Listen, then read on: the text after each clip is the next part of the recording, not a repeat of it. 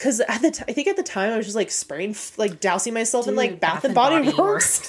Wait, what was your Bath and Body Works? Probably like warm sugar, whatever it was called. Oh, I hated that I one. know. There was this dragon fruit one that came out like around that time that I was like, yeah, sorry. Are we recording? Yeah. Awesome. Perfect. They're coming! They're coming to get you, Barbara. What an excellent day for an exorcism. He's gonna laugh at you! They're all gonna laugh at you! It rubs the lotion on its skin or else it gets the hose again. Have you checked the children? Be afraid. Be very afraid. You only murdered boys. I go both ways. Whatever you do, don't fall asleep. I'm getting ready to watch a video. Really? What? Oh, just some scary movie. You like scary movies? Uh-huh. What's your favorite scary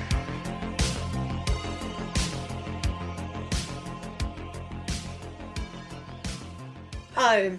A couple of years ago when I ran into one of my college friends, she was like, "Oh my God, you still smell the same." And it was such a really nice compliment. And to me, I think when someone says like, "Wow, you smell really good," isn't that just the best? Oh, I like ravel and like, and it's your whole day. Yes, there's like you want to feel good in it, but you also want other people to not like, around you. Well, I don't feel that way towards that. I just remember walking back into the room and it was like, oh, there's like this new smell. What is that? What? Serena, what is that? What is that on your skin? What is that on your skin? Okay, well, can't you tell we are feeling some kind of way today? Let's clink our tea. Boom. And let's get into it. Jazz, how'd you like the tea? Oh, that's yummy. Yeah? Yeah. I didn't know. Yeah, the juniper is very nice. Yeah, it's like unexpected. Mm-hmm. Yeah. Just like our movie. I love us. All right. Go for it. Go? Okay. Hello, listeners. Our cute, macabre, and cold sweethearts. I'm Jasmine. I wrote in our notes, please, Jasmine, can you write a Jasmine intro in the style of Jasmine? And I love it every time. Well, I'm Serena. We are the Babes from the Black Lagoon, a bi-weekly lady horror podcast where we gush and dish about our favorite horror genre films with a twist of feminist perspective. It is very gushy. It is gushy. We like to... Ooh. We are on one today. Yeah, that's okay, though. I love it. Speaking of gushing, I just started my period. Oh, no. Yeah. Maybe that's why I feel like this. Yeah. Dude, that explains it. Okay. I should have started with that. I'm on my period and I feel weird. So. Well, that's okay. Yeah. We're here. Yeah. You're doing great, by the way. I'm really glad to be here. Yeah, you're doing great. We've recorded twice. Yes. In like one, I guess not technically 1 week. Three couple days. days. Yeah. I saw you on Friday. Yeah. Today's Monday. Yeah. Look at us. I know. We're trying to prepare. Yes, because the impending doom of winter. But that is also why I chose today's film. Yeah, it's so like cold and wintry and just so special for this time of bleakness that we find ourselves in these days. When I was rewatching our movie this past weekend, Jeremy was like, "This feels like Truckee." Not wrong. Like it's not like that like 100%, but there was a little bit of it. I was like, oh yeah, I feel that a little bit. But before we get into it, like how was your weekend? It was great. We kind of talked offline about how both of us like really didn't do like quote unquote anything. It was amazing. And it was awesome, but also how guilty we felt doing it, and we need to let that shit go. Like we really need to start sinking into that rest that we need and just like allowing it to happen. Yeah, it was very overdue. And it was so lovely too, because Jeremy and I like had this really like sad realization that we hadn't had a weekend together, like solid, no interruptions. We weren't hosting anyone. We weren't going somewhere. He wasn't working. I wasn't working, or something just kind of like blew up in our face to disturb that time off. But like Saturday, Sunday, it was like full on like days off. We like vegged. We cooked great food. We got into, Ink Masters. I've never seen that show. And for someone who has tattoos, it's not that I didn't think I would like that show. I just kind of, I don't know. I don't watch a lot of reality TV. Like my reality TV is Survivor, and that's like my guilty pleasure. But we got enchanted by this show. And you were saying like, oh yeah, you watched that too. Yeah, it's a good one. I feel like we should do, I don't know, we should have like a moment for you at some point to talk about your tattoos and like tattooing and stuff, because Jasmine has beautiful tattoos. Oh, thanks. And she's gotten a couple recently by, I think, the same artist that she's like had before do something. Yeah, I've only gotten tattooed by one person since moving here. But haven't you gotten multiple tattoos by this artist? I mean, like, yes, two big ones. Yeah. So they feel, I mean, I feel like every time she like goes to a different spot in the same design, it's a whole new tattoo. Yeah. But I have two, I have my legs done by gorgeous. her. Oh. Yeah. So we should get into that more, but yeah. Masters is really good. Yes. But I think, as far as reality TV goes. Yeah, what are you watching lately? Andrew and I started this really weird show. Do you know who Nathan Fielder is? Yes. Nathan for You and The Rehearsal on HBO. I don't have HBO, but I know who you're talking about. Yes. Yeah, he's kind of this like dry, kind of unhinged, normal guy, comedian, artiste genius. As I don't know how else to explain this person, but we really like his shows. They're so odd and like nothing you've ever seen before. So we started his new show, The Curse, with Emma Stone. And it has one of the Safdie brothers in it. Yes, Yes, I have heard of this show. So we started it. We're on episode. How are you liking it so far? God, it's really good. It is so uncomfortable in the way that like we have to sit there and watch these characters interact with the world. And I don't want to get super in the weeds of it, but it talks about like gentrification and like white saviorism and classism and like these realists. They want to start an HGTV TV series. Oh my God. In Española, New Mexico or Texas. I forget which one. And they just like kind of they're two white people. Two white people like gentrifying this little town, and the way that they like convince themselves that what they're doing is like good. So good it's disgustingly it's so good. So yeah, 10 out of 10 recommend that. But we've been watching that. Maybe I need to get like a HBO trial. subscription. Or a trial. Figure out how to give you mine. Shh.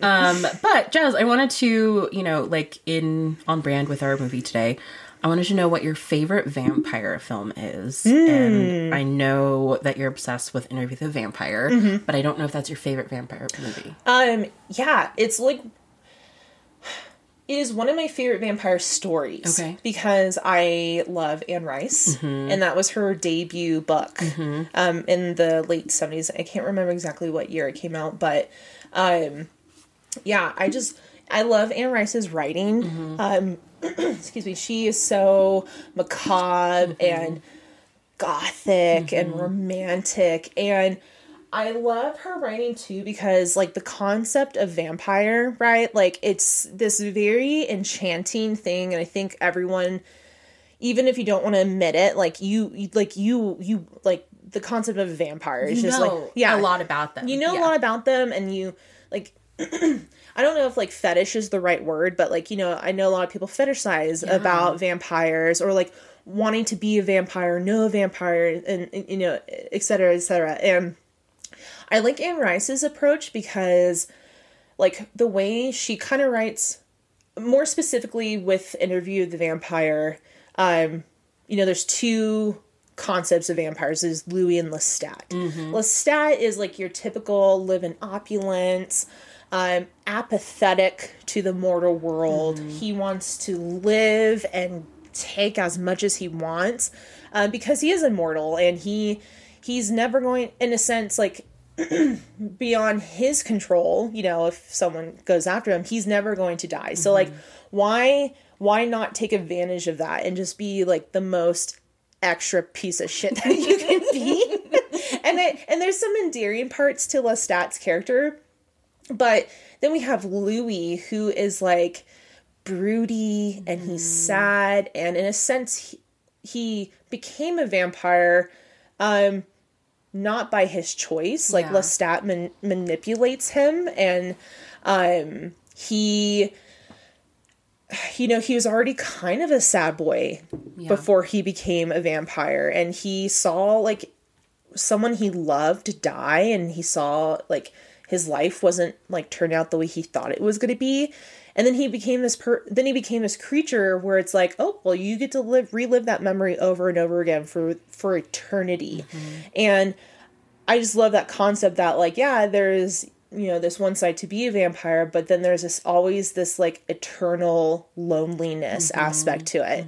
And I just really like, not that I'm a lonely person, but I always just like loved that concept, because then we have all the other vampires in literature and in film, and all the different stories that have been created. But I love Interview with a Vampire as a movie because, it's an adaptation, of course, and it's not like word for word, but I love that Anne Rice loved the movie. And sometimes you don't always get that with like writers and their stories that become film, but she loved the adaptation of it. And I think it's because she really loves Lestat and she got to see him kind of come to life. But yeah, what about you? Do you have like a particular favorite like vampire movie or story? Yeah. Well, yeah, I think you like summarized why I also talk too much. No. I think you summarized why I love Interview with a Vampire also. And you've got like that character duality, and also just like the emo-ness and the loneliness of Louis' character. But I thought it was kind of a close race between our film today and 1992's Francis Ford Coppola's Bram Stoker's Dracula. Tongue twister, with Winona Ryder and Keanu Reeves, which that one is just kind of like... Have you seen that movie recently? No. That was another... It's been several years. That was like... I don't mean to cut you off, but that was like another, like, I'm home alone, and like, I just made dinner for myself, and I got a bottle of wine open, like, oh... Let's watch this. Oh, yeah. There's like a thread of Keanu Reeves with you, though. Because the last one was Constantine. Hey... I know what I like. Jess has a type. It's Keanu Reeves. But what about... Because, I recently saw that movie, and I'm currently reading the book. Ooh. And, I'm very in the beginning, in the weeds, not into it. But what about that story? The story itself is, like, so fascinating. But like the adaptation of it is so much, like it's so over the top, and like there's a lot going on, and it's just like kind of like a little bit campy and like kind of insane, and so of the time, but like it's just like a cult classic to me. But I've never read the book. So I'm curious to know, like, I mean, it's fucking dense, but I mean, well, maybe we should, in the future, like, cover the movie and, There's a new one coming out that looks, it looks really good. Are you talking about Nosferatu? Nosferatu. Yeah. And that's actually one of my other, like, favorite kind of vampire movies, because I think I might be wrong, but that's like the first time we ever see that creature on screen. And those two stories correlate, so like count off, like but it's gonna be an Eggers film. Yes, I'm so excited. We gotta cover that. I think it's coming out next year. right? Yes. Yeah. Let's go see it in theaters. Let's do it. Yeah. Oh, that's going to be a good one. Do you want to go, Serena? Do you want to go like on a date with me? You want to go with me to the prom? Oh, yeah, that too. Yeah. I'll go with you to go see Nosferatu. Yeah. Yeah. Yeah. Okay. Great. It's a date. But, you know, while that one is like a whole nother level of crazy, the one today is like the opposite. It's so subtle and quiet and dreamy. And I watched this one when it first came out in 2008. And it was very, very, very formative for me as an angsty high schooler. Because I had a crush on our school's Danish exchange student. Really? I did. What was their name? What was his name?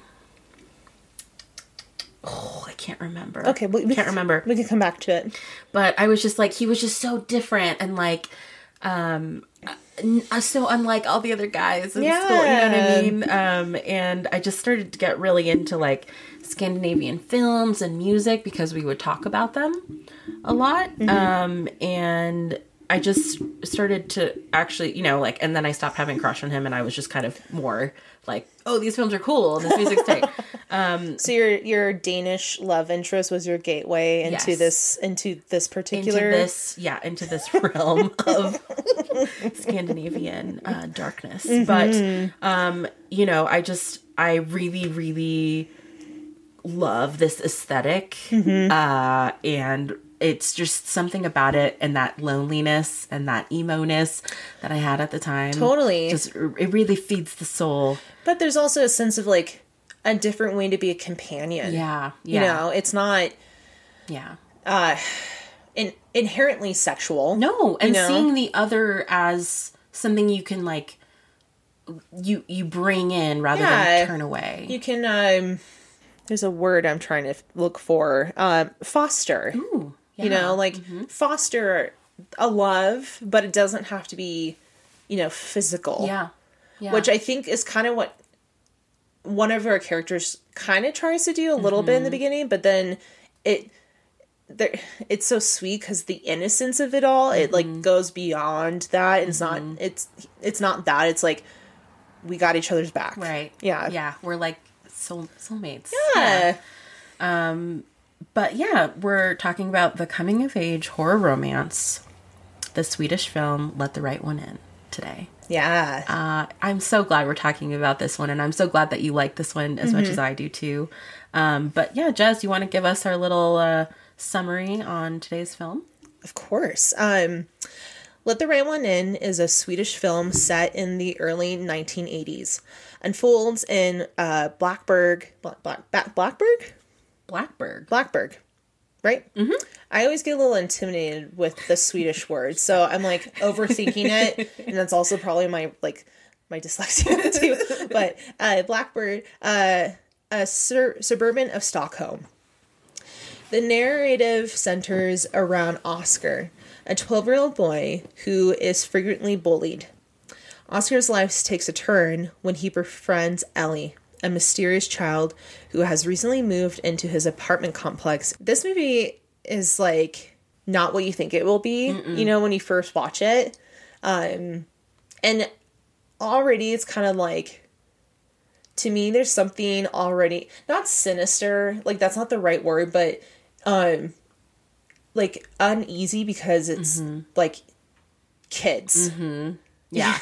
And there's like mature subject matter. Yeah. And lots of violence and blood. Yeah. And like the intimacy and innocence of these kids. Yeah. There's so much going on in this movie that just makes it so unique and beautiful. Yeah. But yeah, directed by Tomas Alfredson, based on the 2004 novel by John Ajruvidi Lindqvist. Yeah, these are a lot of Swedish names. Sorry, Sweden.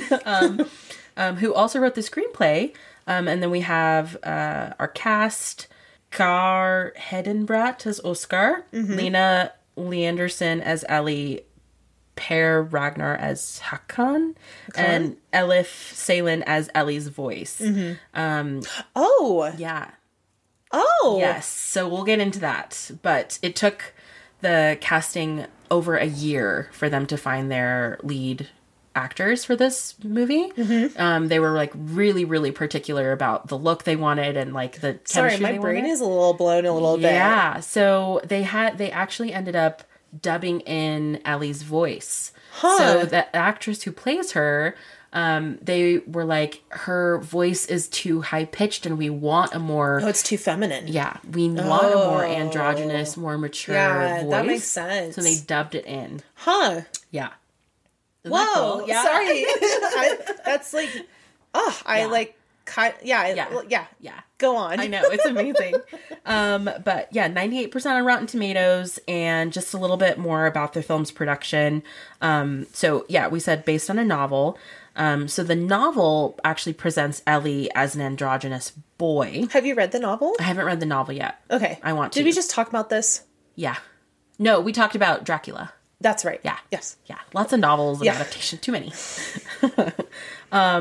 But Ellie's an androgynous boy who was castrated centuries before by a sadistic vampire nobleman.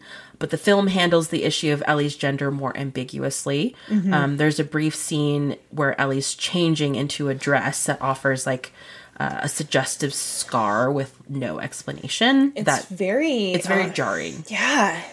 Yeah. And when Oskar asks Ellie to become his girlfriend, Ellie tries to tell Oskar, I'm not a girl. But yeah, they dubbed in that to kind of add that extra layer. And they used footage of the voice actor eating and melon and sausage to kind of get that animalistic noise to emulate Ellie biting into her victims and drinking their blood. And the sound crew actually won an award. That's amazing. Through the Swedish Film Institute for their nightmarishly great sound in the film. I have a lot of respect for, is it Foley? Foley. Yeah, Foley artists. I think that is, like, so fascinating. Unsung heroes. Yeah. Oh, yeah. And yeah, if you don't know what that is, they literally make all the sounds for anything you might have ever... Walking. Yeah. Like... Touching touching, yeah. Water. And yeah. There's so many examples, I'm like tongue-tied. Yes. That's amazing. Yeah. And then the film uses really subtle special effects and makeup for a lot of the vampire scenes. So we kind of stray away from a lot of the over the top. I really love how the writer's interpretation of a vampire. It's very subtle.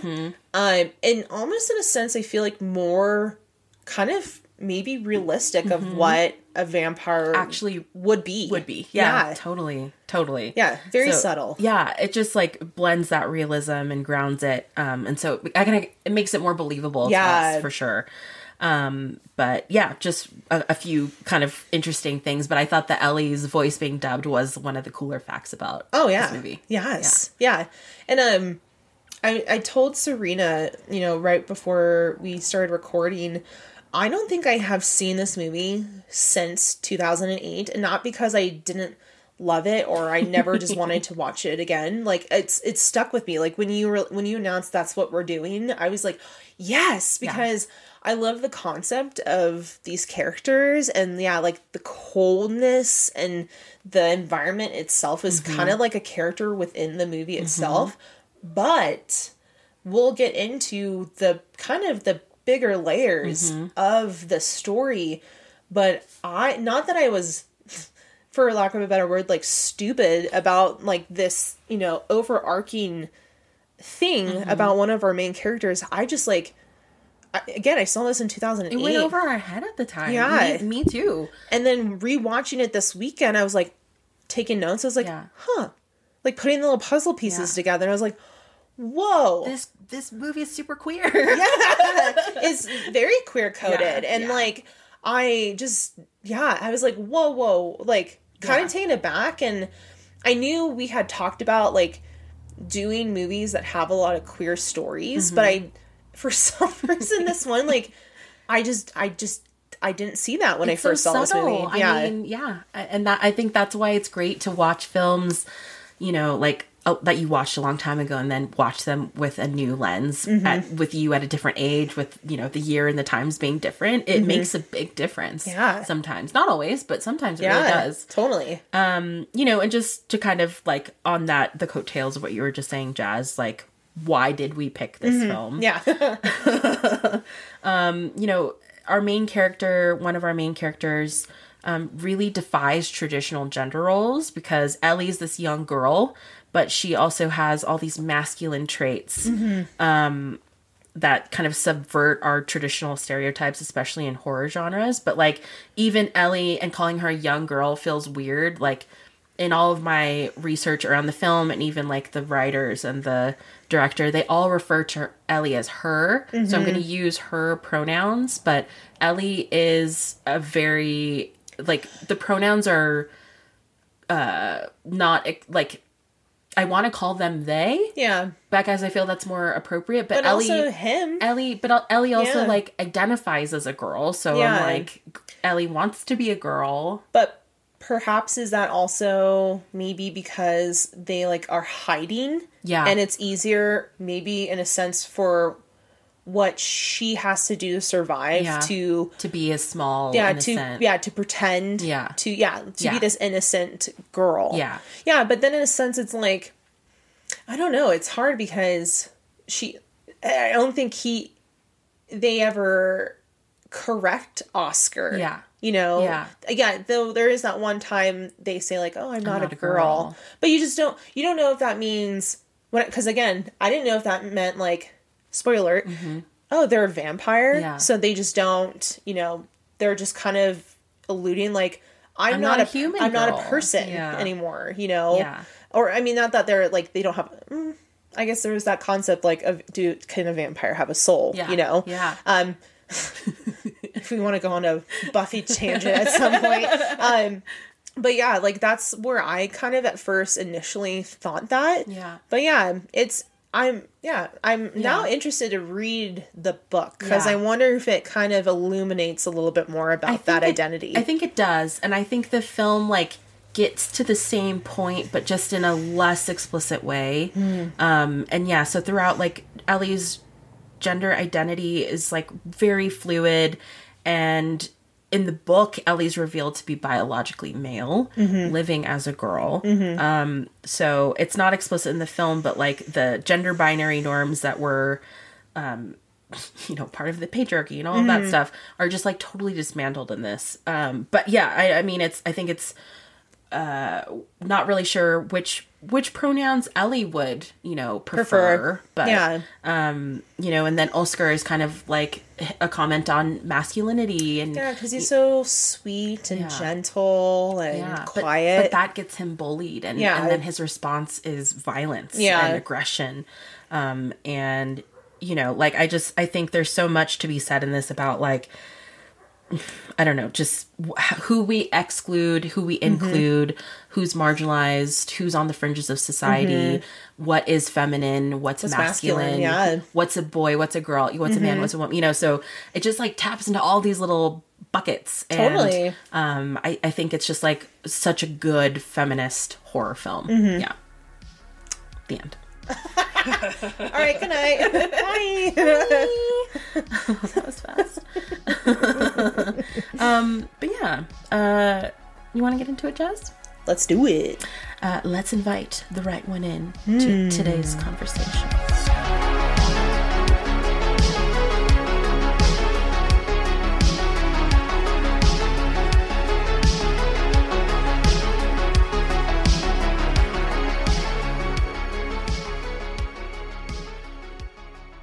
Our movie starts off like right off the bat. We're introduced to this place is very quiet and very cold. This little suburban town in Stockholm.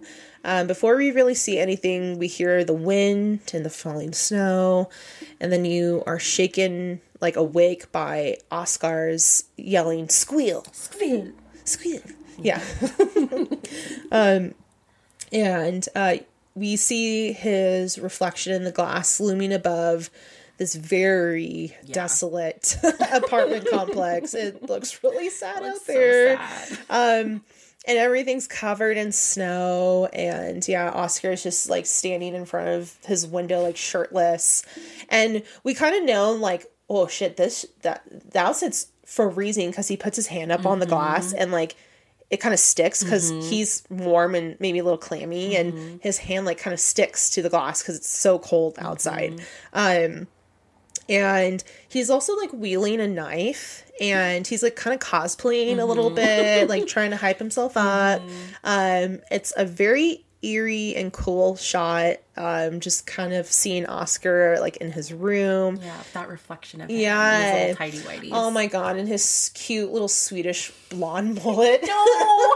His bangs. The bangs, and it's like choppy. Yeah. Poor boy. And this is the 1980s too, so I you have to like take that know. into account, but still, it's just, it's so endearing Homie, already. yeah, I mean, it sucks, but Homie, like, didn't stand a chance. No. So sad.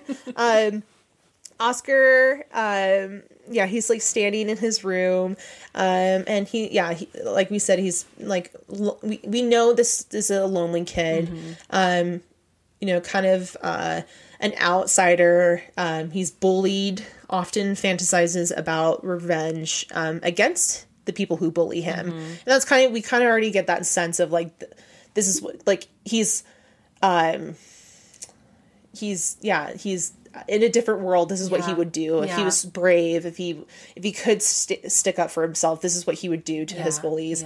But yeah, unfortunately, his life is really bleak, like those fucking woods and the witch. Oh my god.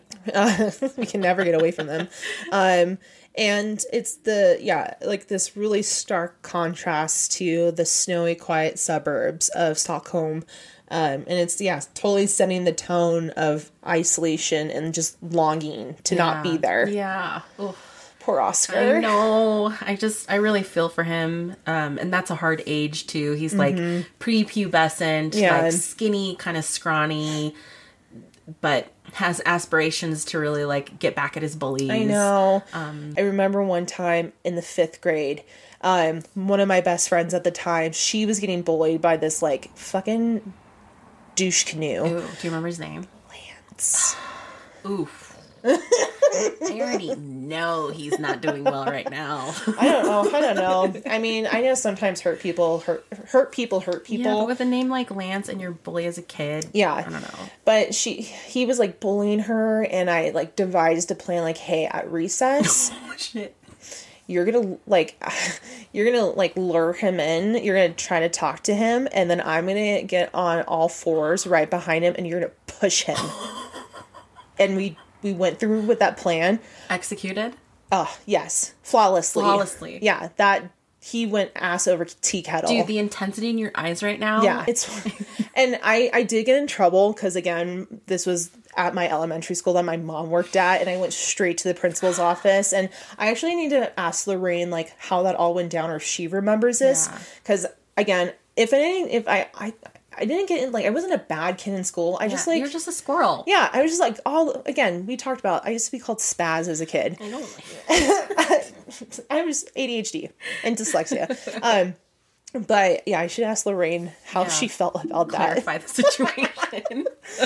But I'm also a fucking Pisces, and I have, like, this blind faith with my friends, and if they tell me that they don't like someone, I don't fucking care. If I haven't met that person, I'm already like, I hate that person. Point them out. Yeah. Like, I'm gonna stare at them. Yeah. I'll take care of it if I need I'm not to. gonna talk to them if they walk in the room. I won't even give them the time of my day. Loyal. Yeah, poor Oscar's being bullied. But we're also introduced to this mysterious man. Yeah. And his mysterious child. And they move in next door. Yeah, it's like in the middle of the night, Yeah. and they're like just like hustling and bustling. And he like immediately puts up cardboard in the windows. So you're already just like, this is a little bit of a strange... Yeah, and like I get it, you want privacy, but you know, you also have some blinds there. Yeah. There's already hardware there to help you with that. We're going the extra mile Yes. at 1 a.m. But yeah, we've got also like this behind the scenes of Oscar's parents being separated. And so we kind of overhear Oskar listening to his mom and dad on the phone, and there's a lot of arguing happening behind the scenes. And so, I mean, this is Oscar's life, you know, like this very dark place where he comes home and his mom doesn't really get him, and he fantasizes, and when he goes to school, he gets bullied and beat up. Yeah, we already kind of, I don't know if it's like right here at the beginning, but we know that Oskar is kind of like a little dark boy. Yeah. Not in the sense, not like in the sense of how he feels about the world, Yeah. like macabre, you know, and the morbid. Yeah. And he has like a little souvenir booklet of all the clippings of all the like insidious things that have happened in his town, and he just kind of keeps them. Yeah. Like little treasures. Yeah. And he has this moment at school where a police officer comes by, Yeah. and he's like, does anyone know how we could tell that someone was murdered and like a house was lit on fire to cover it up? Yeah. And nobody Says anything. And then Oscar like raises a little hand and he's like, because they don't have smoke in their lungs. Yeah. And the teacher, everyone is just turns around and Yeah, is they like, just look at him, what the and fuck? I'm just like, God, like even the adults in this movie kind of suck. they all suck. Because Yeah. like there's like the educator. I mean, it would be like, wow, really insightful. You know, like great, thank you, Yeah. Oskar. And instead they're just like, Weirdo. Yeah. But then we're introduced to this mysterious man and this mysterious kid that's with him. So Hakan, who appears to be like Ellie's father, maybe caretaker, we're not really sure. But we just know that the vibes are like really off in that apartment. We see him cleaning these like gross plastic funnels and containers and knives, and he puts them away in this cute little like It's a little backpack. suitcase thingy.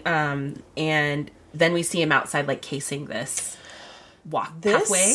That scene was so stressful. It's right off the bat. And I'm too. like, dude, the fucking street's Dude, right there. The cars. The cars are moving. You didn't even. It's so well lit. You didn't even try to hide what you were doing. Yeah. Of course, what This happened? isn't gonna go according to And he just like walks up to that dude and, Yeah. and he asks like about for the time Yeah. or something. And the guy's like, I don't have a watch. Or yeah, he's just like trying to get home because it's like fucking cold outside. And yeah, he just totally jumps him, like chloroforms him, and then hog ties him in this public park up a tree. Yeah, and gets all his little fixings set up, and he's got like a little poncho. American Psycho on. But yeah, no, it was just the like, okay, this is not the time nor the place to be hog tying victims into trees, and and I get it. If you're like against a deadline, maybe like desperate. Someone's really waiting for like what you're doing to happen, but you know, like maybe think it out a little bit. Yeah. I don't know. A little attention to detail wouldn't hurt anybody. But his plan gets foiled by a dog. I forget the name of the dog. It was like Randy. It's like a poodle. Yeah, little white. Who's just like staring at him. Yeah, and he's like trying to shoo him off. Yeah. And he's got this like hog-tied kid in a tree. God, and it's just like, he just kind of realizes like, oh shit, like I have to get out of here. I gotta abort. Abort. I gotta go. And yeah, he like packs up his little toolkit, and then the dog like goes over and like it's so gross. And then, because then Lydia's like, stupid dog, where are you? Yeah. And then it's just like, dude, I don't know what I would do. Yeah. What would you do? I don't know. That would be so scary. I would, I don't know. To see, like, It would be so startling. Yeah. Because, like, I think my brain wouldn't register what I'm seeing. Yeah. Because even as a viewer, you're just like, whoa. Yeah. Well, because they see the person from the back first, you know, like, obviously they're like hanging from a tree, but like I wouldn't know what I was looking at first. Yeah. And then I'd be fucking freaked out that my dog is having a little snack. Do you think Chili would do that? Who knows? Not your son? I can't speak for him. Okay, I'll ask He him has when I free see him will. next time. But when he... Jimmy, Auntie has a question for you. But when he's on the train going back home, his like poncho's falling out and it's blood, and he's very wonky. sloppy. He's a wonky dude. Sloppy. But because he's just like, my bloody poncho's taking up a Don't mind seat me. on this public transportation. Like, let me put it away. Yeah, it's probably like a day in the life of anyone in like New York or San Francisco, but I don't know. But he realizes he forgot his container. Yeah. So after all of that, he Yeah. didn't even get like the little bit that he collected, and so it was all for nothing. What a waste. Yeah. Meanwhile, Oskar is like stabbing trees in the apartment complex I know. and telling them to like scream and squeal. And so we get these like, we know that he's got bullies, but you know, we kind of get the sense that they're like calling him like Piggy and being super... Telling him to squeal. Yeah. And then that's the first time we see Ellie. And she's kind of just like she? We'll call her she, because I think Ellie, at least in the movie, wants to identify... She's femme passing. Yeah. And she doesn't... They. Yeah. This is when we first see them. And they're just kind of standing there. Very stoically and kind of checking Oskar out. And they kind of just like... There's like it's kind of cool because it's so subtle, but there's this delay effect where they kind of jump down, but it's like slow. Yeah. It's like a and at first you're like, that's weird. Yeah. I don't know what to think about that, but then you're like, oh, and they're barefoot and she's just wearing a t-shirt and some pants and you know it's like fucking freezing. It's like, it's gotta be like... Oscar's all bundled up and he's still fucking cold. I've been there. So we know Ellie's a little different. Yeah. Yeah. I've been there. When you have all the layers in the world and it still doesn't do shit. But they don't really have like much of an interaction there. They just kind of like eyeball each other, size each other up, and then leave. And when we're back inside Ellie's apartment, she's pissed because... She's yelling at him. Yeah, she's like... Giving it to him. Yeah, and she's like, I gotta do this by myself then. Like, I gotta take matters in my own hands. And we're just like, whoa, what does that mean? Yeah, what's going on there? And Oscar's being a little nosy Nancy and it's just like listening. Because they're right next door. Yeah, those are some paper thin walls. Yeah. No, and I'm like thinking about that. Like, how did he not... And they're like yelling. So how did he not like hear... I don't know. I just feel like more would have been revealed at the volume that they were yelling through those thin some walls. Confrontation going over there. Yeah. But like the death of the boy circulates through the town. And of course Oscar like grabs it and puts it in his little treasure trove book. And he like... they have this cute little exchange, Ellie and Oskar, like in the courtyard again. And it's always at night. And so we haven't seen Ellie earlier than then, but she's clearly in pain because she hasn't eaten anything, and like we hear her stomach grumbling. Stomach grungles are like the grungles. they're so like you feel them. Yeah, you feel your own. Yeah, totally. And she just has this sweet little face, and it's kind of always like covered by their hair and. Her eyes are so big. Yeah. It's like she's endearing, but like unusual. And we feel for her, but we're like, what is your deal going on? Yeah, we're not really sure. But she takes matters into her own hands and ends up killing a local guy. Yeah, she does. Named Yoka. Yeah, Yoki. I think it's Yoki. Yeah. Under a bridge, but is witnessed by another neighbor in like a flat with the cat guy.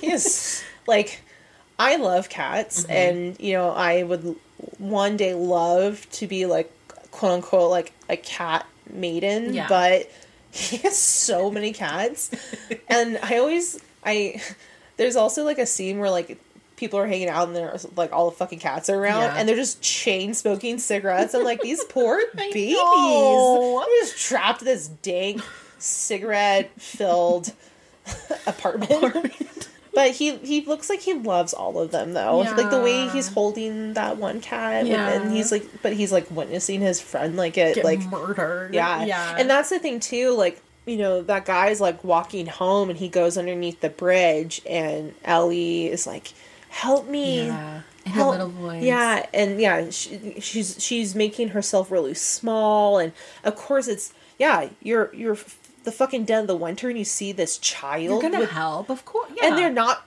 wearing barely any clothes. And again, I have all the layers. Like, I'm gonna go over there and say like, what? And and I love because there's not a lot of time wasted on this. Like, he kind of scoops her up and then she just kind of like gets on top of him and just goes to town. On him. Down on his neck. Yeah. And like, the poor friend is watching this and he's just like, he doesn't know what he's seeing. I don't know what I would see either. Yeah. So there's like a delay between when when he sees it and like when he actually like tells somebody about it. He like kind of just retreats back into his house and closes the door. That would be me. I'm like, not today. Not right now. Can't deal with that. I gotta feed my cats. And have a glass of wine. At least. But then Hakan, I don't know how to say it. Hakan?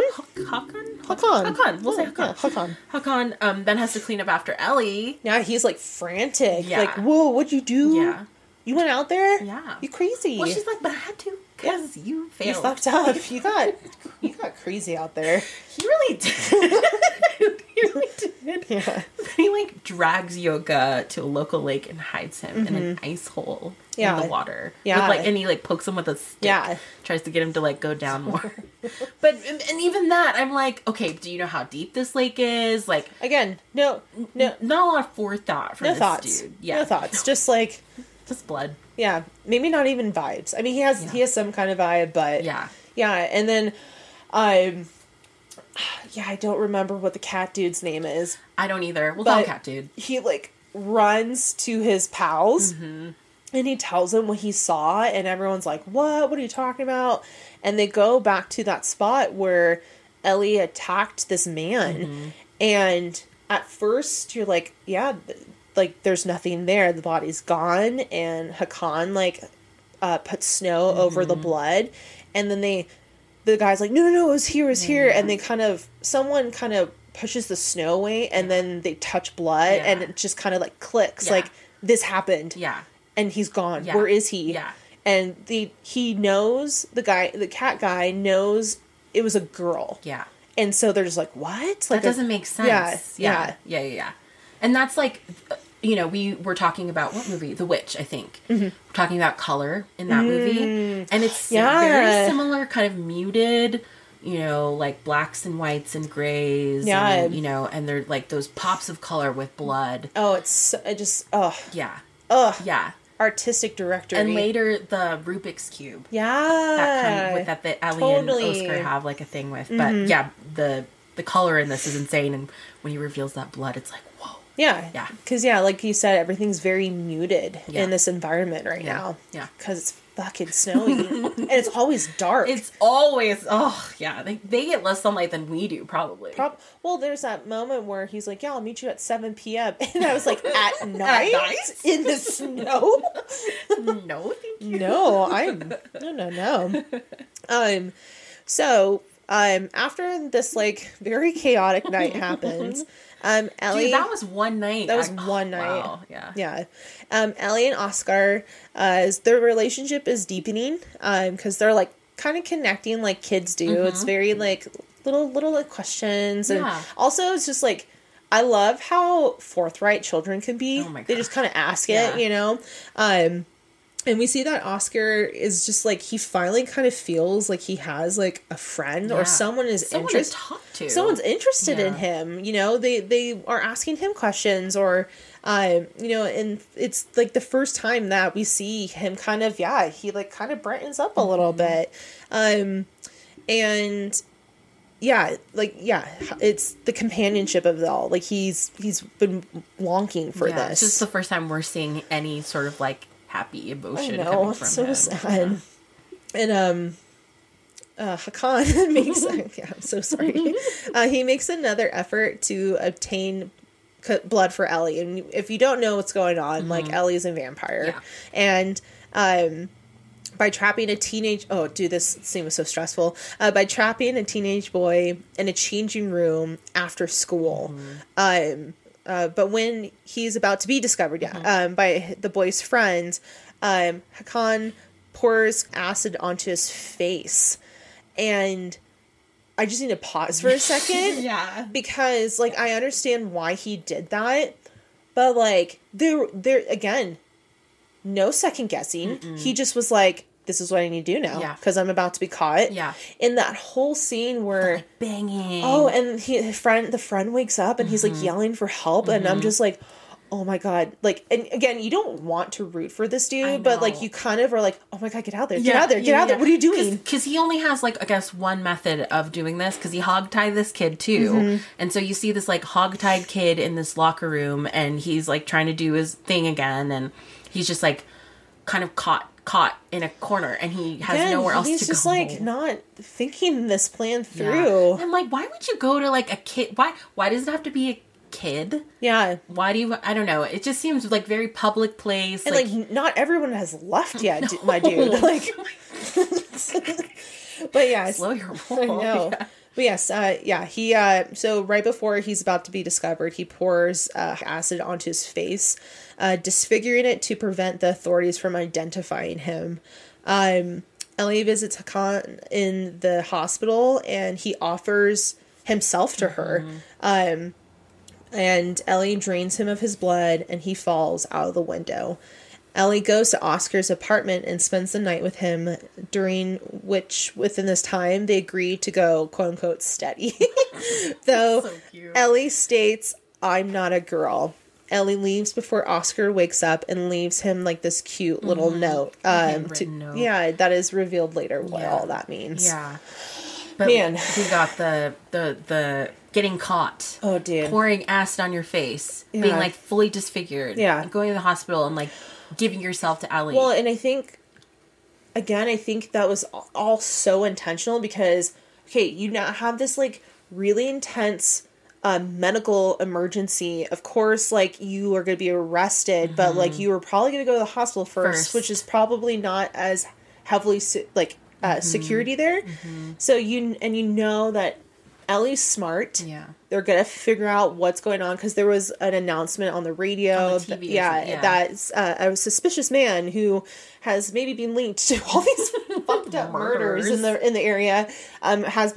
He disfigured himself and he's been hospitalized. So she like goes to him.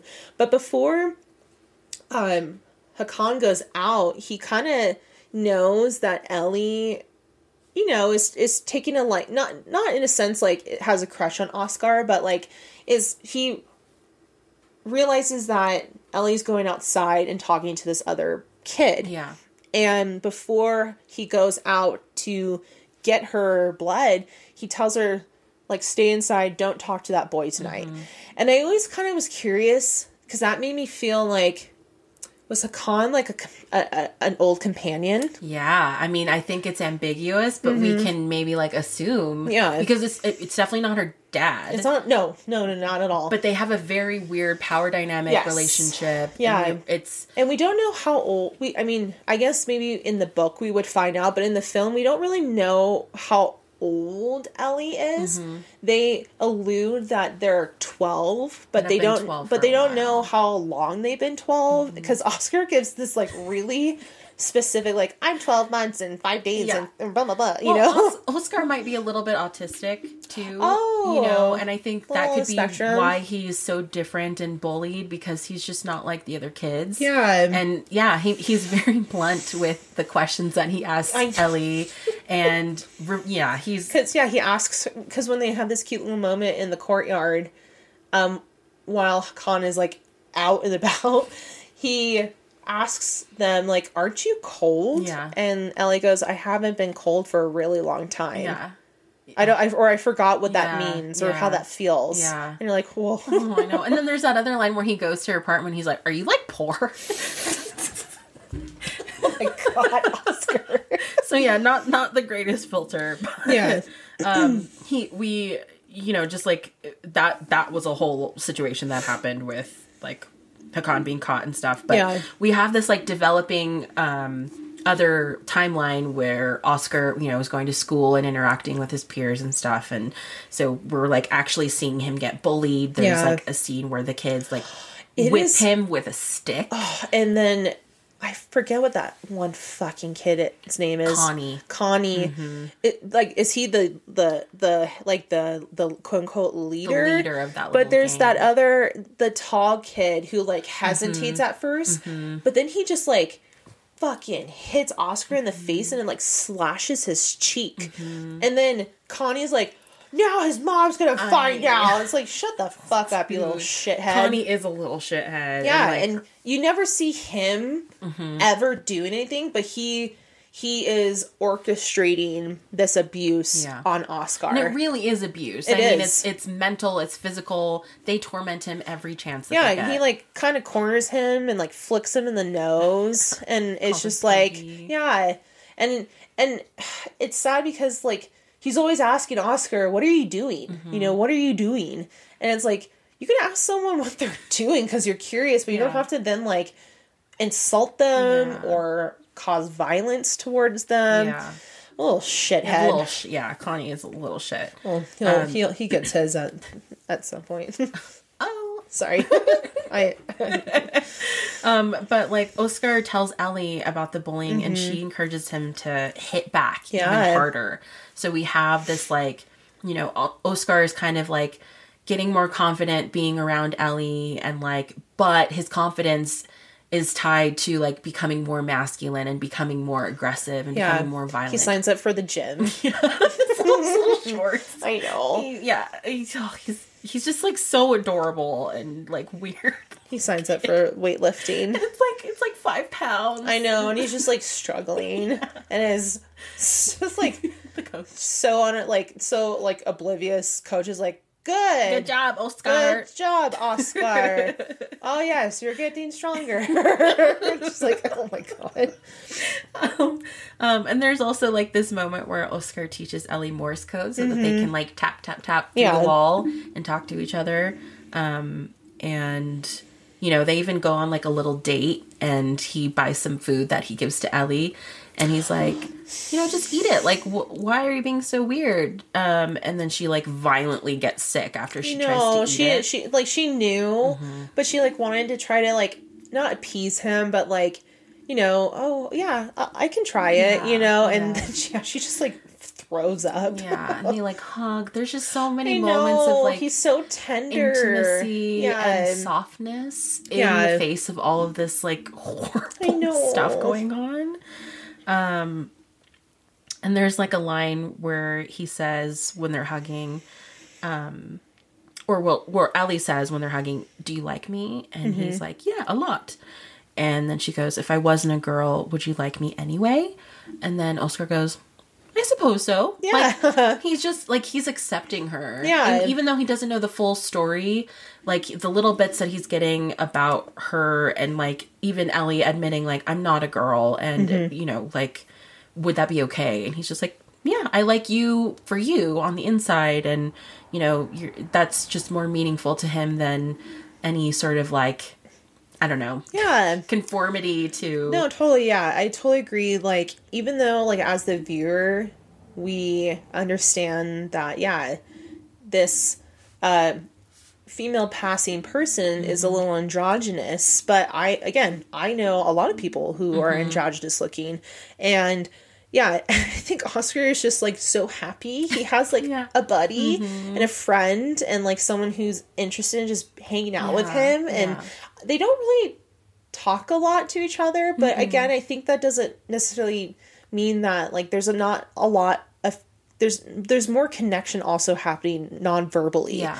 And yeah, he's simply, like, either he doesn't know or he just doesn't care. Yeah. I just felt like that is so what kids do. I mean, not like the shit asshole bullies that are, you know, in this movie. You just become friends with people out of nowhere. Yeah. You just, like, do you want to be my friend? You want to go play dinosaurs? Yeah. Cool. You want to go play on the swings? Yeah. And then you're friends for, like, 20 years. Yeah. Or not. Or not, yeah. And then it's fine. You know, like, you guys were just, like, you know, recess buddies. Yeah. But it was just, I mean, there's just an ease to childhood that we lose as adults, right? Totally. Yeah. And I love their little interactions there. But, yeah, when, going back to when she visits Hakan, she kind of has this, like, really sneaky way of, like, she goes to the front office of the hospital and says, my father is here. And what room is he in? Oh, well, he's been taken by the police, and the, you know, she knows what level he's on, like, what room he might be in, and, but she can't go there. Like, the nurse or the medical technician, whoever's there, is just like, yeah, but you can't see him. He's in the restricted area on level blah, blah, blah. She's like, bet. Yeah, she's like, okay. And then she just like scampers off. Yeah, but the nurse notices that she doesn't have any shoes on. Yeah, so she like goes outside to like check on her because I think she even says like, poor thing, because she like is realizing, oh, that's your dad. Like, ooh. And then, then we sped behind when they go outside to kind of call Ellie back. She's scaling up the building. That's like the first time we really see, I mean, we've seen glimpses of her strength and like her abilities, but like, I mean, that was like full on Spider-Man, like. And she like taps on the glass and he's waiting there for her. And he even I mean, it's interesting because we know that these two people have been in each other's lives for a really long time, but he still has to invite her in. And I just thought that was like, again, there's so many different, tropes and stereotypes of like vampire, but I always thought that was interesting because it's like, well, this is someone that but you like the concept, you still have to be invited into like where they are. Yeah. Even though it's like, your homie. Yeah. new spot. And so we kind of learned that that's like, the title of the film, Let the Right One In, is kind of talking about that sort of like invitation. Yeah, will you let me in? Yeah. And it's so polite. Like the way that Ellie, it's not like let me in, it's like will you let me in? It's very gentle and it's really asking permission rather than like forcing entry. And so then there's an ice skating field trip, which I guess it was the 80s. They just let those kids run wild. I think, I also just think like culturally in, the Netherlands and in Europe, the way that they have this like free-formness with children, I think that's just very different from American culture. Totally. And I think it's cool, but in this scene, it's sort of like, maybe you should have had the kids like in a, I don't know. Yeah, maybe some chaperones. Just more eyes everywhere. But they go to this ice skating field trip to this lake, and some of Oskar's fellow students like start to notice like that there's a body where the two little girls who just want to go pee. I know. and then there's like a man and like an ice hole, and they're just like freaking out. But at the same time, the bullies start to harass Oskar again, and we're just like, oh, these fucking guys again. And then Oskar, like, coming back to, like, what Ellie told him about, like, hit back harder. He, like, grabs this, like, pipe and, like, fucking whacks Connie across the face. Well, Connie keeps threatening him, like, you want to go swimming, Oskar? Yeah. There's and a hole over there. You want to go swimming? Yeah. And then was suddenly like, oh, you're being brave now? Like, oh, what are you going to do? Yeah. Oh, what's that for? Yeah. And it's the same pole that Hakan used to poke the body down into the water, like in like a foot of water. Dude was not thinking, but and then like Connie's ear like splits open and he starts like wailing and is like being like such a little baby. I mean, that would fucking hurt. It would hurt, yeah. But that like, would hurt. It's the first time we're seeing Connie like be, I don't know, not have this like front of like crazed bully behavior. Because and he probably just I don't know what it's like on the other side, but I feel like you just never think that like from an abuser perspective, you just never think that your victims are going to fight back because you've broken them down so much and you've created this space of like it's not authority, but it's just like I think Connie shouldn't have like poked the bear, so to speak, because Oskar knew what he was going to do that day. Yeah, he did. And I think when like Connie goes down, he just kind of like stands over her with like his like runny like red nose, just kind of looks at her. Always so runny. Jeremy kept being like, "You gonna wipe that?" A little tissue. I was like, bro, it's like cold. It's so cold out. And I think he just let it run. Yeah.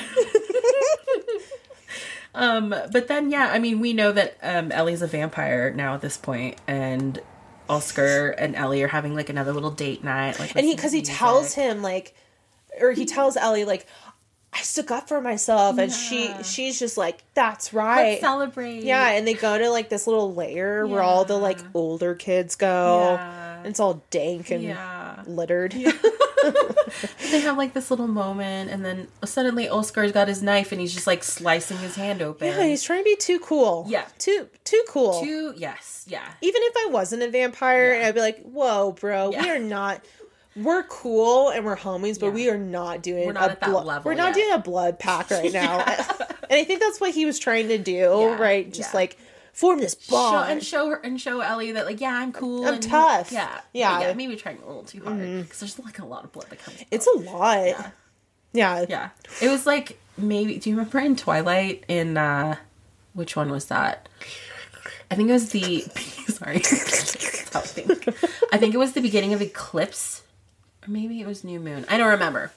But Bella gets like a little paper cut and then there's like tons of blood that gushes out. Yeah. But it was basically the same thing happened. Like he cut his hand and then Ellie just like kind of went like... She froze. Yeah, kind of crazy. And she was like...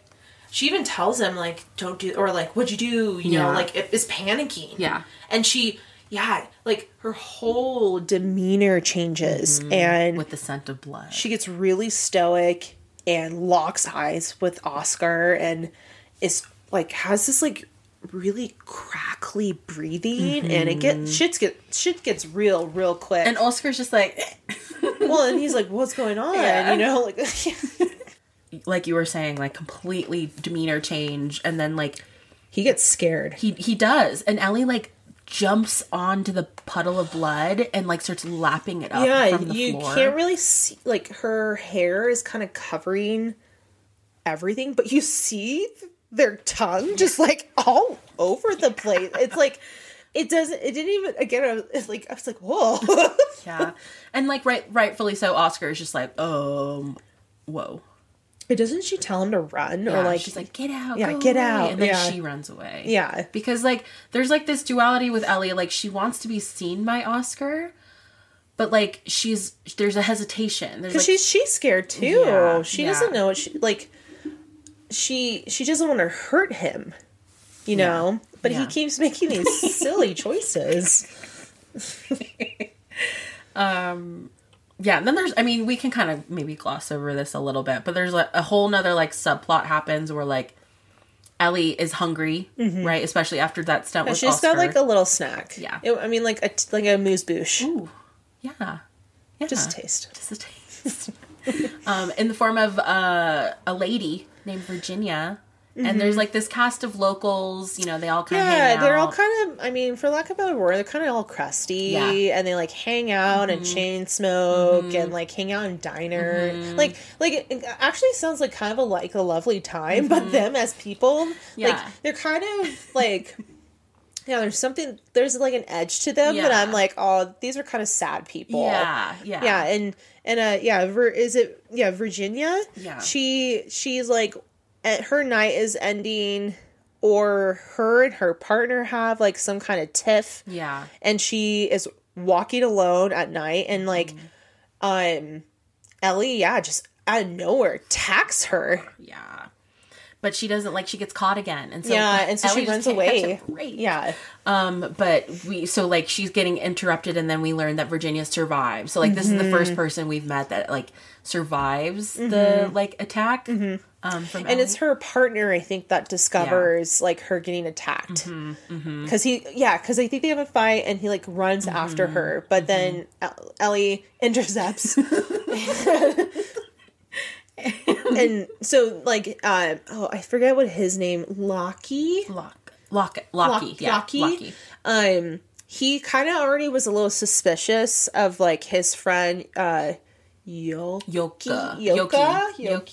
Lockie and Loki. I don't know. He's already like kind of suspicious that like, because he knows where Ellie lives, and he knew where Hakan lives, and he knew that. They just kind of assume that they're father and daughter, so he knows that they live in that building. I think he also might live in that same complex. It's like everyone lives in. Everyone's living in that area. And everyone's all up in each other's business. They're hot goss. Yeah. And so so Virginia turns into a vampire, but she isn't really aware. Like, she wakes up and I kind of feel like she just feels like she has like a bad hangover. And then there's like this little crack in her blinds and it's sunlight and it's just like burning her finger and she's kind of like, That was weird. And then she opens the blinds again. She's like, oh, fuck. Like, and then she goes to the bathroom to see like her wound on her neck and she doesn't know really what's going on. And she kind of just like, shows up to the party. And I kind of love this scene because all these fucking cats at the cat guy's house, they're like already, they know something. Well, there's already like a little hint that cats don't like vampires because I think it was when Ellie and Oskar, when they were walking around, there's like a moment where there's a cat in the window and it like hisses in Ellie's direction.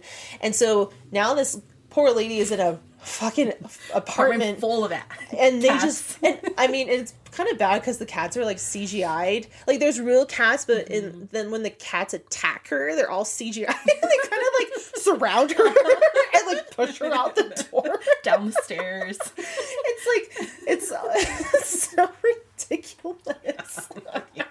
It's interesting that I bet that was probably like one of the more expensive shots of the film too, because it's like one of the few CGI moments, and so I'm just like interested why they were like, we gotta have the cats.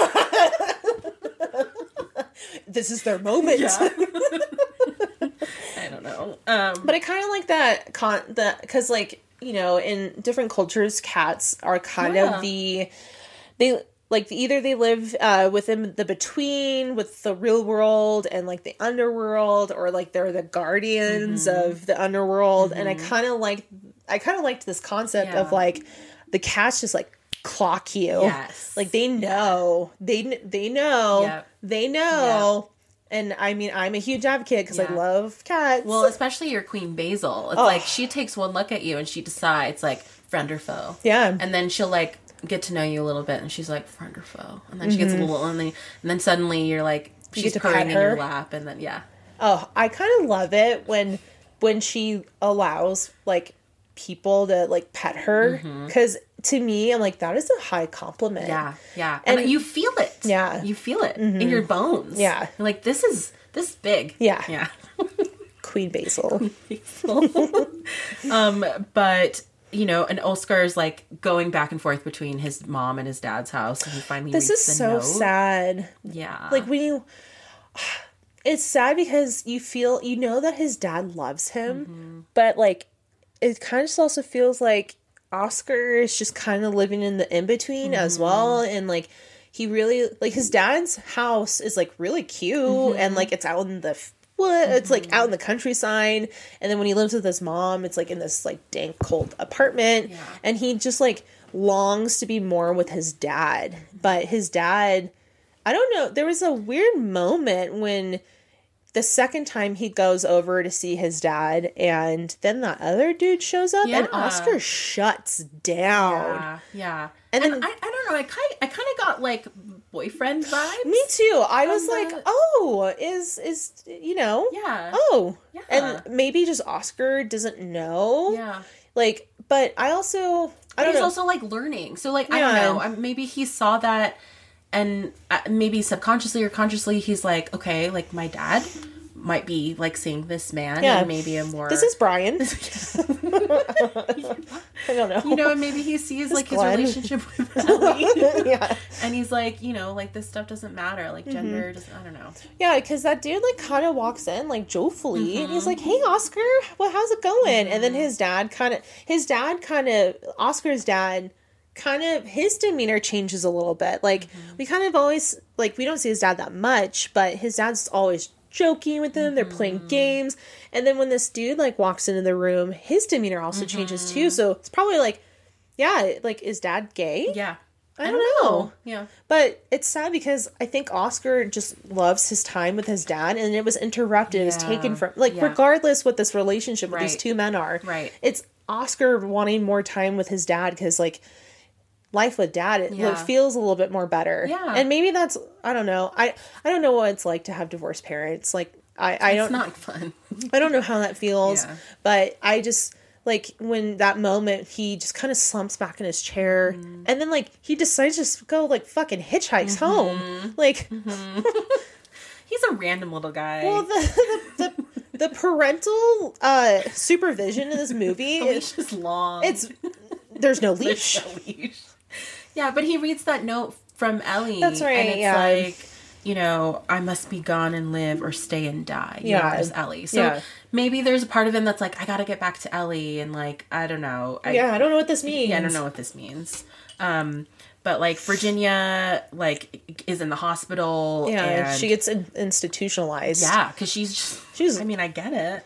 Like, you don't know what's going on, and you're Yeah. telling people, like, I'm a vampire, like, or I don't know what she's saying. And a girl attacked me. Yeah, like, and then the cats weird. attacked me. I mean, that's sign right there. Yeah. But she's in the hospital, and I think she just is resigned, like, I don't want to live like this. Yeah. And she asks the orderly to open the blinds, and then she, like, catches on fire. She's immediately. engulfed in fire. It's actually a really cool It's scene. cool, yeah. Because it's immediate. And the orderly is just like, whoa! Spontaneous explosion. And then I think her partner comes in too and sees... he hears her screaming. Yeah. And then it's like, that's it. My, like, girlfriend. Bye. Yeah. Bye, Virginia. Bye, Virginia. Hardly knew ya. Yeah. And there's, like, all these, like, little tender moments. Like, I think Oscar finally gets told by Ellie, like, I'm a vampire, through all their little probing kid questions. And Oscar's, like, initially upset. He's like, you kill people? And, like, where'd you get that? And, like, you know, where'd you get all that money? You stole it. And he, you know. Yeah, this is when he's, like, taking a tour of her apartment. Yeah. And he's like, are you poor? Are you poor?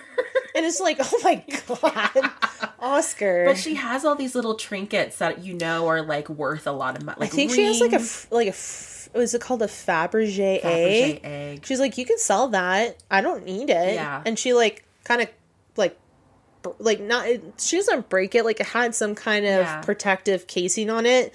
And she's like, I could give you money. And he's like, did you steal this from people? Like, judging her? Hard judges her. Yeah, it's like, okay, Oscar. we hit one bully in the ear with now a we're pole, in big time. and we have a lot of righteousness. Yeah. And they kind of, like, reconcile, I guess. But, like, he does this test with her where he, like, forces her into his apartment without being invited. Well, because he doesn't know. But she's like, but I have to get invited. And he's like, but why? What would happen? Yeah, what would happen if you don't? Yeah. And I love that scene because she just, like, spontaneous, like, blood just starts coming from her everything. Every orifice. Yeah. And it's really cool, actually. Yeah. Because, you just, like, again, I love this movie because it kind of flips the script on, like, previous vampire lore and characteristics. And again, like, Ellie's just so unassuming, you would never know. Like, there is that one part where I think they're, like, walking around the darkness and her eyes kind of, like, glow a little bit, but everything's so subtle. And then this, when she walks into, because, again, like, you just, in any other vampire movie, they just, like, there's this invisible wall, and they can't walk through it. And, like, there's so many fucking movies where they try to run, and then they hit it, and they, like, bounce off. But this was such a cool interpretation, yes. Because then she walks in, and he's like, "Oh my God, I'm so sorry. You're allowed." Yeah, and he, like, hugs her because he realizes that, oh, I did this. And he doesn't want to cause her pain, even though he's being kind of, like, a little shit about it. Yeah, but she was like, okay, like, I'll show you what happens, like, when I do come in and I'm not invited. Yeah. It was kind of like a jarring, like, invitation into her world for Oscar. But he still accepts her. He still, despite all that he finds out about her, like the killings and the stealing and the, like, everything. And like, vampire, he's just like, okay, but, like, are we still going study? I don't even think Oskar knows what that means. No. It's just, like, something he overheard. And just, he just, like, he wants Ellie to like him and, like, wants her to be around. They both, like, want each other to like. It's so sweet. Yeah, it's the companionship of it all. Yeah. And is this the same scene where, like, Oh yeah, because her clothes are all bloody. He like gives her one of his mother's dresses, and he like, we all know what Oskar was trying to do. He was trying to sneak a little peek, but I think he like snuck a peek of something he wasn't anticipating. And that is like, and it's very quick. And so like, yeah, Oskar like kind of tiptoes to the bathroom, and we presume Ellie is changing, and we see like her, or there, again, this is where that gender that is very... we see their kind of scarred, mutilated genitals, but it's a second, and we never come back to it. And again, like, there's a part of me that's like, whoa, like rewind a bit. What did we just see? Yeah. But it's so true to who they are, because as kids, like, I've seen a lot of things that I just like quickly like for my eyes. I don't want to talk about it. Like, you don't know how to make sense of it. And like Oskar trying to make sense of like that. Am I about to ask my friend like what was that? Yeah. Like, and again, then you're admitting like, oh, well, you were trying to be sneaky and like look at me, But that's a callback to the book. Plot, where it's like Ellie is castrated and but just that gender fluidity and like there's just so many queer elements in this that are just so like we were talking about, went right over our head when we were in high school. Yeah. And now we're like, whoa. Yeah. Yeah. Amazing. Oh, it's so artfully done, and again, it's like if you're not like an aware person, you're not going to catch it because it's like speckled. But it's, all the information's there. Yeah. And Oscar's just like, oh. Later that night, Locke, obviously is in distress. And, rather than cooling down, he's just like, I know what's up. I know who did it. It was Colonel Mustard in the library with the vampire. And so he like tracks down Ellie, and he knows it's her apartment because I think he was also there that night when they moved in, and he saw he was outside peeing. And he saw them put the cardboard up in the window, and so he knows what apartment Ellie is in. And I don't know what he was gonna do. Like, you don't really know what his intention was. He just kind of like breaks in. He's like slinking around, walking around, and you're kind of like, dude, just get out of there. Like, this is not gonna end well for you at all.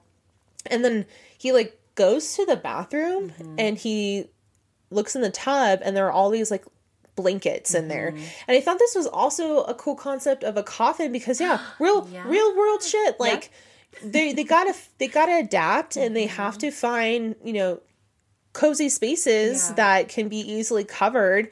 And so he walks into this like, very dark bathroom. He starts like uncovering the covers, but we also know Oscar's in there. Yeah. Well, because she left a note for him saying, "Come over, but don't come." But don't come into the bathroom because I'm in there. I'll see you later. So Oskar was in this apartment the whole time, and he is walking behind Locke. Sorry, and he like pulls out his knife, and he's like, "Oh no!" And he's like, he doesn't even know why this person's there, and he. Like, Locke kind of pulls the last layer of the blankies off, and there is Ellie just peacefully sleeping, unaware of what's going on. And Oskar just kind of yells out, like, hey! And he has this little knife in his hand. It's like, brave boy. Yeah. And the dude, like, is shocked, so he, like, turns around, and then all of a sudden, Ellie attacks this man. And it's brutal, and Oskar chooses to just walk away. He's like, I know what's happening, but like, I don't want to be involved. Like, there's a lot of movement. Ellie's gotta do what she's gotta do. I'll be in this room. Like, let me know when you're done. And it's really sweet because like Oskar is kind of stunned, and his back is like turned away from Ellie, and they come up to Oskar and just hug him. even though she's just like covered in blood. Yeah. And he witnessed what she can do to people. And I know there was some like dialogue exchange between them, but Oskar just kind of like embraces Ellie and like kisses them on the lips, and he gets like a little blood lipstick on his. It's like so sweet and so gross at the same time. But it's like his declaration of like, I accept you of who you are, Yeah. and like even though like, I mean, again, I have no clue what I would do in this situation if I just saw my homie take out this middle-aged dude. And I mean, by way of eviscerating his neck and jugular. Yeah. Yeah. Yeah. But it's so sweet though, because like they're so not in love. It's I don't know if it's love, but it's just like there's this like connection, and they're both outsiders in different ways. And so, you know, it's just sweet that Ellie just like goes to him and like and does like the backwards hug, you know, and Oskar kisses them, and yeah, exactly. But yeah, the neighbor like hears all the all the like the rumpus. Finally, someone hears. I know something. they're just like pounding and you know, angrily knocking on the ceiling, and Ellie realizes that like her cover might be blown because there's just like a lot of evidence. a lot of people are aware. And you know, she kind of tells Oskar that she needs to leave. Or is this where I'm gonna stay or die, or leave? It's a little bit live? after that, but it's sort of like confirmed. Yeah. She's just like, I can't stay I gotta here. go. Yeah. And he is so heartbroken. Yeah, he like runs back into the house, and his mom's yelling at him. Why is she yelling at him? I think because she heard like all this stuff, and maybe because he's not home, and she's I don't know. Her response is not great. Yeah, because I think right before this, they were like having a cute moment brushing their teeth, and it's like the first time you ever see her give anything to Oskar, because it's a lot of just like questions and don't do that, criticizing. Yeah, and, I mean, yeah, and he just like hit his bully in the ear. Like I would have been like, good for you for sticking up for yourself, but why didn't you come talk to me first? Instead, she was like, talk to your dad. I can't even look at you. Yeah, and I don't know, maybe because he was home late, but it's unclear why she's so angry at him. But and then like there's a shot of her apartment later, and it's like totally empty. She's gone in a cab, and Ellie's gone, and he's just crying and crushed. His nose is running again. And this is when Jeremy was like, "Dude, just wipe it." He's just always running. It's so wet. I mean, that's what kids are so. That's like those little moments that they had in this film are just they like bring you right back into that like innocence and child unapologetically existing. Yes. Yeah. And you know, this is kind of like the climax of the film here that's happened, and this is my favorite scene in the movie. You know, this horrible thing has happened, but Oskar gets a call from that kid that was like, who's kind of like, you want to be like, okay, like you know better. Yeah. And maybe you're not like the other bullies. Yes. Yeah. Yeah. Cause Connie has like a little like, he's got two little henchmen and they do all the bad shit under his like command. And yeah, there's this one dude who was like, there's a moment he's like, you know, I probably would have done that too. You know, like he has some kind of like rapport with Oskar. And so yeah, it's so unassuming. Yeah. But we realize that Connie and his henchmen are like, and Connie too is a little bit ambiguous. When I first saw the film, I thought Connie was a girl. Yeah. I don't know. Yeah. And so that's why I keep saying her, but yeah, I think Connie is a boy. But, Connie has an older brother who's like feared. Yes. And so like Connie and his brother and the friends start like orchestrating this plan to isolate Oskar in the swimming pool. And they we're in the swimming pool. Oscar's living his best life. He's like just doing with his doing his aerobics, his water aerobics. And he always is kind of like, I don't know if Oscar is like a swimmer, because he's kind of like always half in, half out, and like so much pool water goes in his mouth, and he's like kind of like embracing Bringing it all in. Yeah. But he's with the coach, and then suddenly like one of the kids tells the coach like, "Hey, there's a fire." Yeah, they make a dumpster fire to just distract him. Yeah, and then they kick all the kids out of. Yeah, he walks in and goes, "Get out!" Yep. And everyone just fucking leaves. And it's just Oskar in the pool, in this like huge pool, like bright lit, like fluorescent lights, and then you just he's so exposed. You just know some shit's about to happen. Yeah, and we are just like. Like, how is he gonna get out of here? And in my brain, it was like, just stay in the pool. Yeah. Like, stay in the middle. Yeah. Like, try to do your best. Yeah. Like, don't go to the edge of the pool. But like you said, like, he probably can't swim that well, and he, or just that fear or flight, or freeze. That's like, he probably was just like, I don't want to, but like, I don't have another choice here. Yeah. So the older brother like threatens to stab his eye out. Oh, he's like, you either gonna get nicked, yep, or I'm gonna stab your eye out. And in order to like avoid those, you have to hold your breath underwater for 3 like minutes. Either way, something's gonna happen to you, and it's like your choice of what. Choose your own adventure. Oh my god!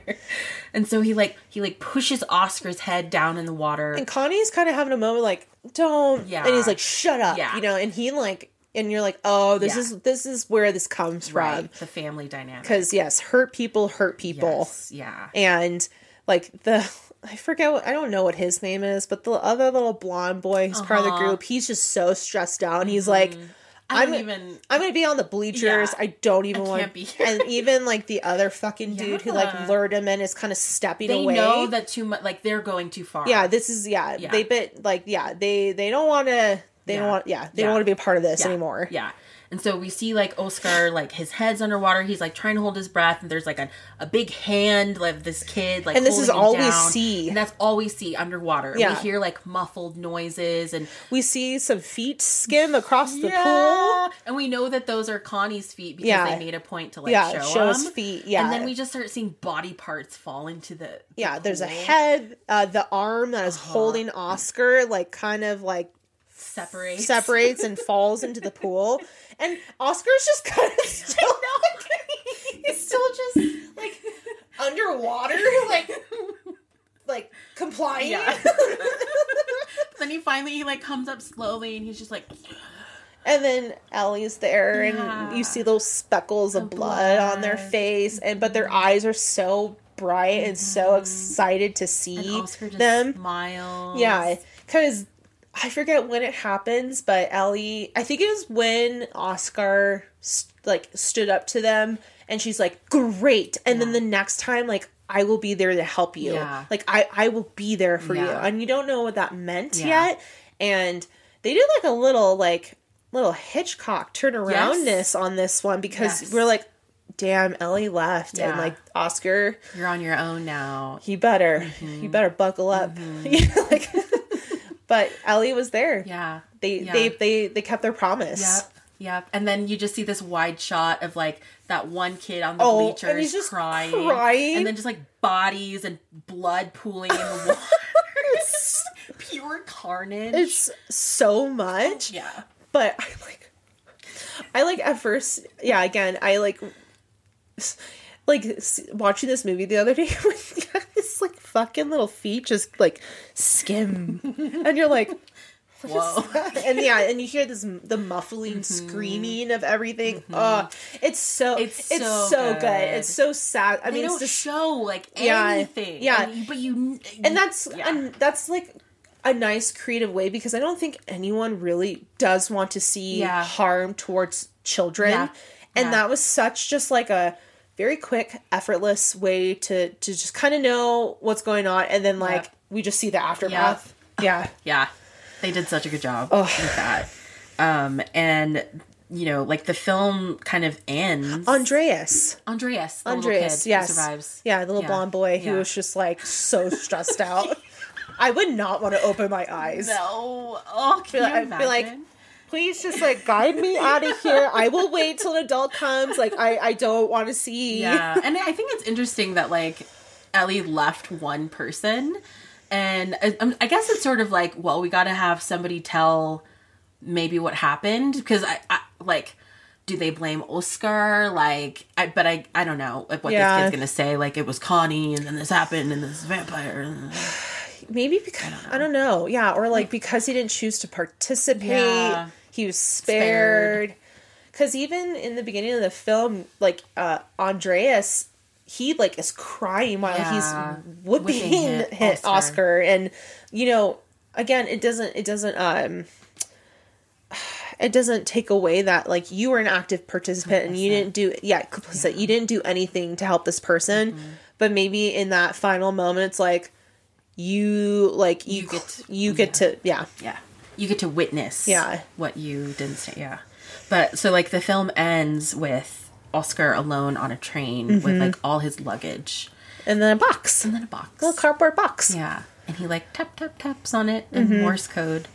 And then we hear a tap, tap, tap, tap. And he's like smiling. And it's the first time in the movie where you see like light, like sunshine. So true. And it's so bright and cheerful. And you see like their little bags and Ellie's sweater. You know, like you know they like ran away together. Yeah. And they don't like what am I trying to say? They don't tell the audience what their Morse code says in the movie. Yeah. But in actual Morse code, Ellie is the one that taps kiss. And then Oskar taps back small kiss is what it means. Oh. And, you know, like,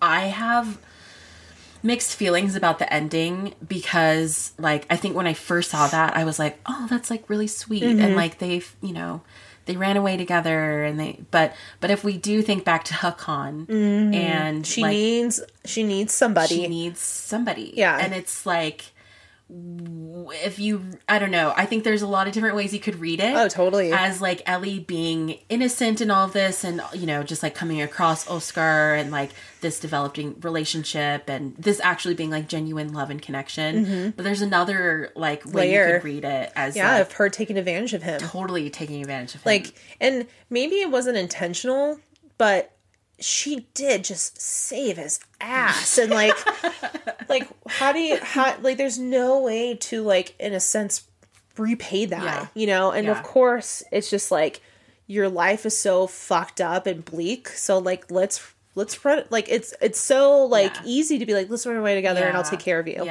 But I mean, you just think about Oscar's future with Ellie, right? It's gonna be the same as Hakan, like probably helping her, probably murdering people, probably like, you know, trying to give her blood and growing old while she stays 12. And that's and in the book, like I didn't really, because I haven't read the book, so I don't know, but there is a plot point that the movie totally got rid of, and it's Hakan being like a pedophile. I read that too. And that couldn't be why there's that moment of like somewhat possessiveness when he's like, don't talk to that boy. But at first I was like, oh, like were they lovers? And he's like jealous. Is he like, you never know what the intention behind those words are, but from a book perspective, that is pure like obsession and don't talk to him. But also, no, never mind. I can't like, I don't want to think about that. It's a lot. About him as a, you know. And I guess I have to read the book now. But I thought it was interesting because the author of the book, Lindqvist, the three bullies that terrorized Oskar are actually like identical to the real life bullies who tormented him in his youth. Really? And he even used the same names in the book. Ooh. So like add a little bit of like spice to that. I kind of love that. Yeah. Because I'm sure I'm sure this is probably like you know, like one of those stories within like the Swedish culture that is probably pretty prolific. And if you know who that person is, right. and they're in a sense, like in a very intellectual way, reading you Yeah. and calling you out on your Yeah. bullshit. Yeah. And in an alternative world, what would happen to you? I mean, that's like such sweet revenge. Oh, I to, like, love write that. Yeah. And then like one other little final fun fact is that the director never let the kids read the script. Oh, He just would like read the lines to them and like a tell story. them, yeah, like a story, and piece it together. So like as you know, he was like the film was filming, the kids were learning piecemeal what the story actually was That is about. such a cool concept. Isn't that cool? And because, I mean, that gives so much authenticity to their Yeah. performances, Yeah. too, because kids are fucking awkward, Yeah. and, like, when they're trying to, like, understand a situation, there is, like, a lot of pauses, and there's not a lot of talking, but there's a lot of thinking, and you can feel that with these characters and the story. And, yeah, I it just love that so much. Unfolding puzzle for them. Yeah. Yeah. Just the care, the detail in this movie, the queer undertones and overtones, like I mean, we can even call it like trans visibility, you know, but like there's something so sweet and sinister about this movie. Well, yeah. that just makes it like so completely like different than a lot of things we've seen. Yeah. Did you ever see the American version of this movie? I did. I was like, I can't. It felt like Carrie, and again, Yeah. it's Chloe Grace Moretz, and I don't know Yeah, why. nothing against her, but I did see. You did. I saw this movie first, and then I saw the American version, and they totally Americanized a lot of concepts. Her name is Abby, so there's no ambiguousness. Yeah. I mean, Chloe's a beautiful person, so and so you instantly, you know, just kind of adapt her That as whole, like, as a plot line is femme. lost. And they never show the scene with the scarred up genitals, and there's not. It's very much like more. I mean, it's a good version. If I had never seen the first film, I probably would be like down with it. I mean, it's still like a really great film, but now knowing, you know, the queer awareness of maybe the book and this first film, and seeing how that is not represented at all in the American version, like it makes me not like it at all, because it's like Sterilized. it's sterilized and it's erasure, and you know, again, like I understand there is like different standards of what can and cannot be seen in like different cinemas, like you know, countries, and that's why, like, yeah, like when I first started seeing foreign films, I was like, whoa, this is, they don't hold back, especially you know, like French films. oh, whew, yeah. Ha, ha, ooh la la. And yeah, it's just very in your face, and like the way that they like handle sex is so much more like, it's like not even thought really of, and it's just like, you know, this is normalized. Yeah, a lot of things are normalized, and then when it's an American adaptation or an American story, it's so controlled. So true. Yeah. I'm glad that you've seen it and can like tell the difference, because like I just had no interest in watching the remake of it. I kind of would want to rewatch the American version now, like this being so like fresh in my mind. But yeah, I mean, just overall, I love this story. Yeah. I think it's like, yeah, again, I don't, like, you kind of maybe rethink like the ending, because yeah, like I don't know, like we know Oskar is gonna get a lot out of this, but like also it's just, yeah, like going back to what we first started this episode with, like the concept of like loneliness and like being immortal, and like everything around you is changing but you're staying the same. Like, to me, knowing, like, and that's why in Interview with the Vampire, there's like these rules, and it's illegal to make children vampires because, you know, they're vulnerable, they're very chaotic, they need to be taken care of, and also just like Kirsten Dunst is so good in dude, that it's movie. so good. We will cover that movie at some point.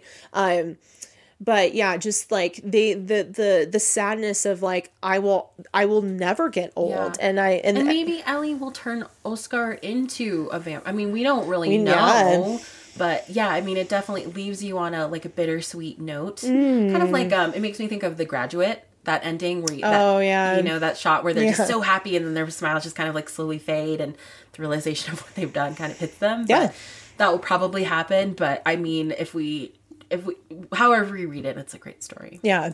Good pick, Serena. Thanks, I loved it. What is our next film? Because I actually don't know. Well, tell me. Fun fact. Oh my God. I don't know. Oh. Because I would love for us to do one that we both haven't seen.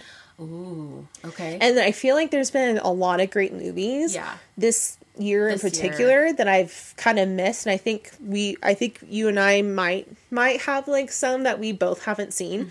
So I don't know. Are we gonna keep it like winter themed? I don't know. Okay. I'm not sure. Okay. But I just thought that would be like, we've been kind of doing these hard hitters, which I love. But there's always, there's so much and so many good films that I've been hearing about, and because life, like I just haven't been able to like sit down and watch them. Yeah, and I feel like I haven't been like scared in a while. Yeah. You know what I mean? Just sort of like I have one in mind. Okay. Have you seen Talk to Me? No. Okay, let's do that one then. Yeah. Okay. I've been hearing a lot of great things about it. Like you met my friend Carly. She's like, "Have you watched this yet?" In her very Carly way, she told me that, and I was like, "No, I haven't." She's like, frustration. So yeah, maybe we'll do Talk to Me. Okay. And that will just be like our homework for the winter break. I love that. Yeah. I love that, and I love that I got to see you like multiple days. Like, I know.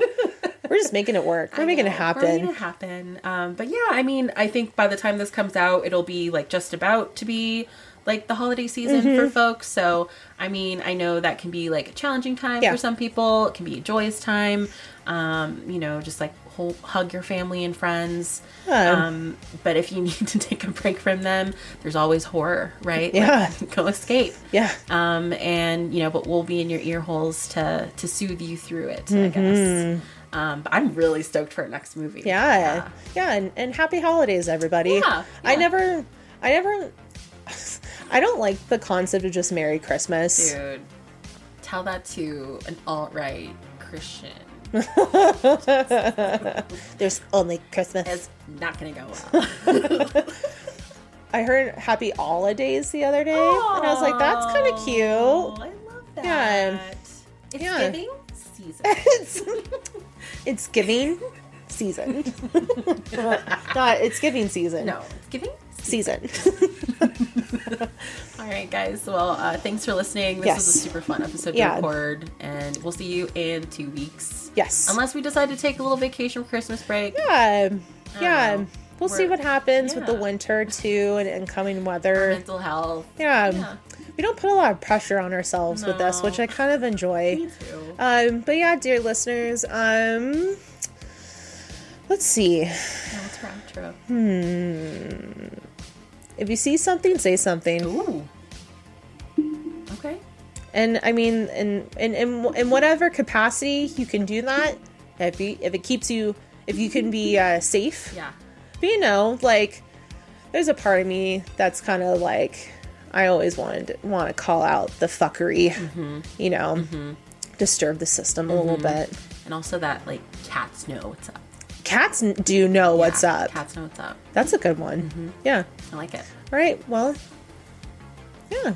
I think that feels good. Yeah, that feels good. All right. Well, we love you. We appreciate you.